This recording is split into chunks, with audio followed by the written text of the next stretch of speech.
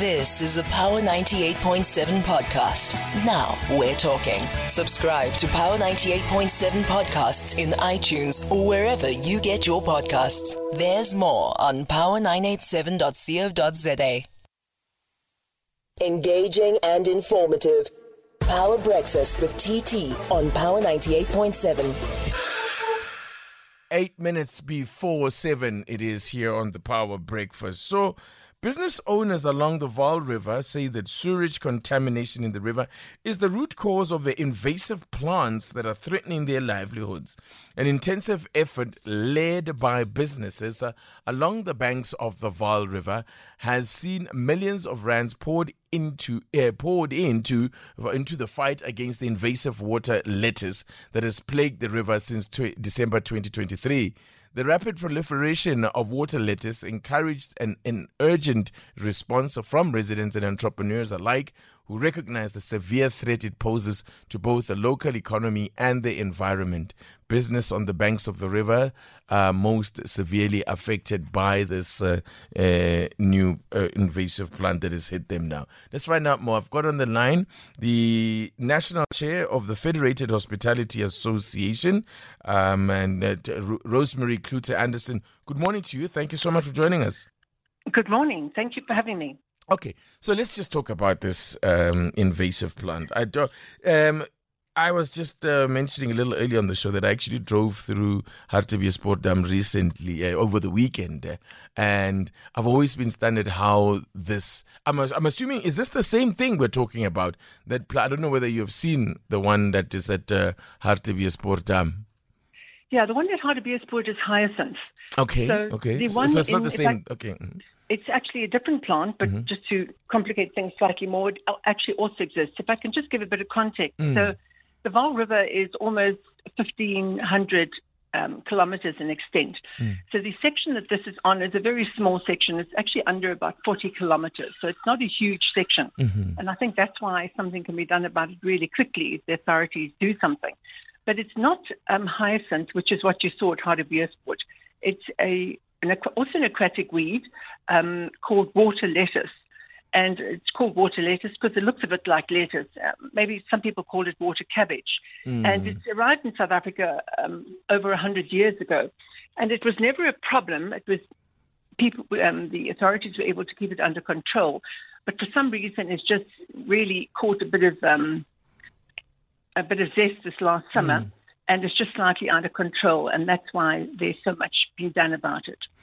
Yeah, I mentioned there that it's became a problem since December last year. What happened? Is there anything in particular that happened in that period that has led to the plant spreading in the way that it has? Well, it was first spotted in February. Well, put it this way, we contacted authorities in February 21 about this. And the authorities didn't do anything. We contacted them again. And in wintertime, it basically dies down. Then in summer of 22, we contacted them again. And then the summer of 23, we contacted them again. And then in round about January 24, that's when the authorities have started to look at actually assisting us. So I think what is really sad is that if something had been done in February 21, when we'd actually contacted the authorities, it was actually not a big problem at all. And there are several methods that could be used to actually address it. One of them is physically taking it out. Another one is introducing a little creature called weevils. And they've got a very boring diet. All they eat is water lettuce. So literally, they would just eat this aquatic weed and they wouldn't eat anything else. But anyway, the good news is that it looks like the authorities now have caught a wake-up call and they're actually doing something about it. So that's what we hope will be happening shortly. You mentioned that, one of the options that have been tried is to try and actually physically remove this plant from the water. I believe that in February last year, was it about 1,623 tons of this water lettuce were removed from the river. How much of an undertaking is that? And then how long before it's back? Well, clearly it's back now. How long before it's back in there again? Yeah, it was actually this year that we actually took it out. And, okay. Yes, it's a huge undertaking. You need an excavator. We actually, one of the team members manufactured a special bucket to design just for water lettuce to take out. We then had like 4 6 cubic meter trucks, a very big commercial operation, which was all self-funded because no one was doing anything about it yet. So that's why business came together and community came together. The Vaal River community is they love the Vaal River, and they have no intention of allowing the Vaal River to become like other dams in South Africa or other waterways, which are covered in some form of aquatic weed. Now, what is the impact that it's had on, on your businesses? I mean, the reason why you have now all come together. Well, I don't think it has impacted business yet, but the reason we want to do something about it now is to prevent it from happening. If I can give you some context, for many decades, there was actually a team, an authorities team that used to go up and down the Vaal River barrage, particularly checking for any hyacinths or any aquatic weed or any big logs in the river or anything. And it worked so well that in 2014, they actually removed the team because they felt there was nothing more for them to be done.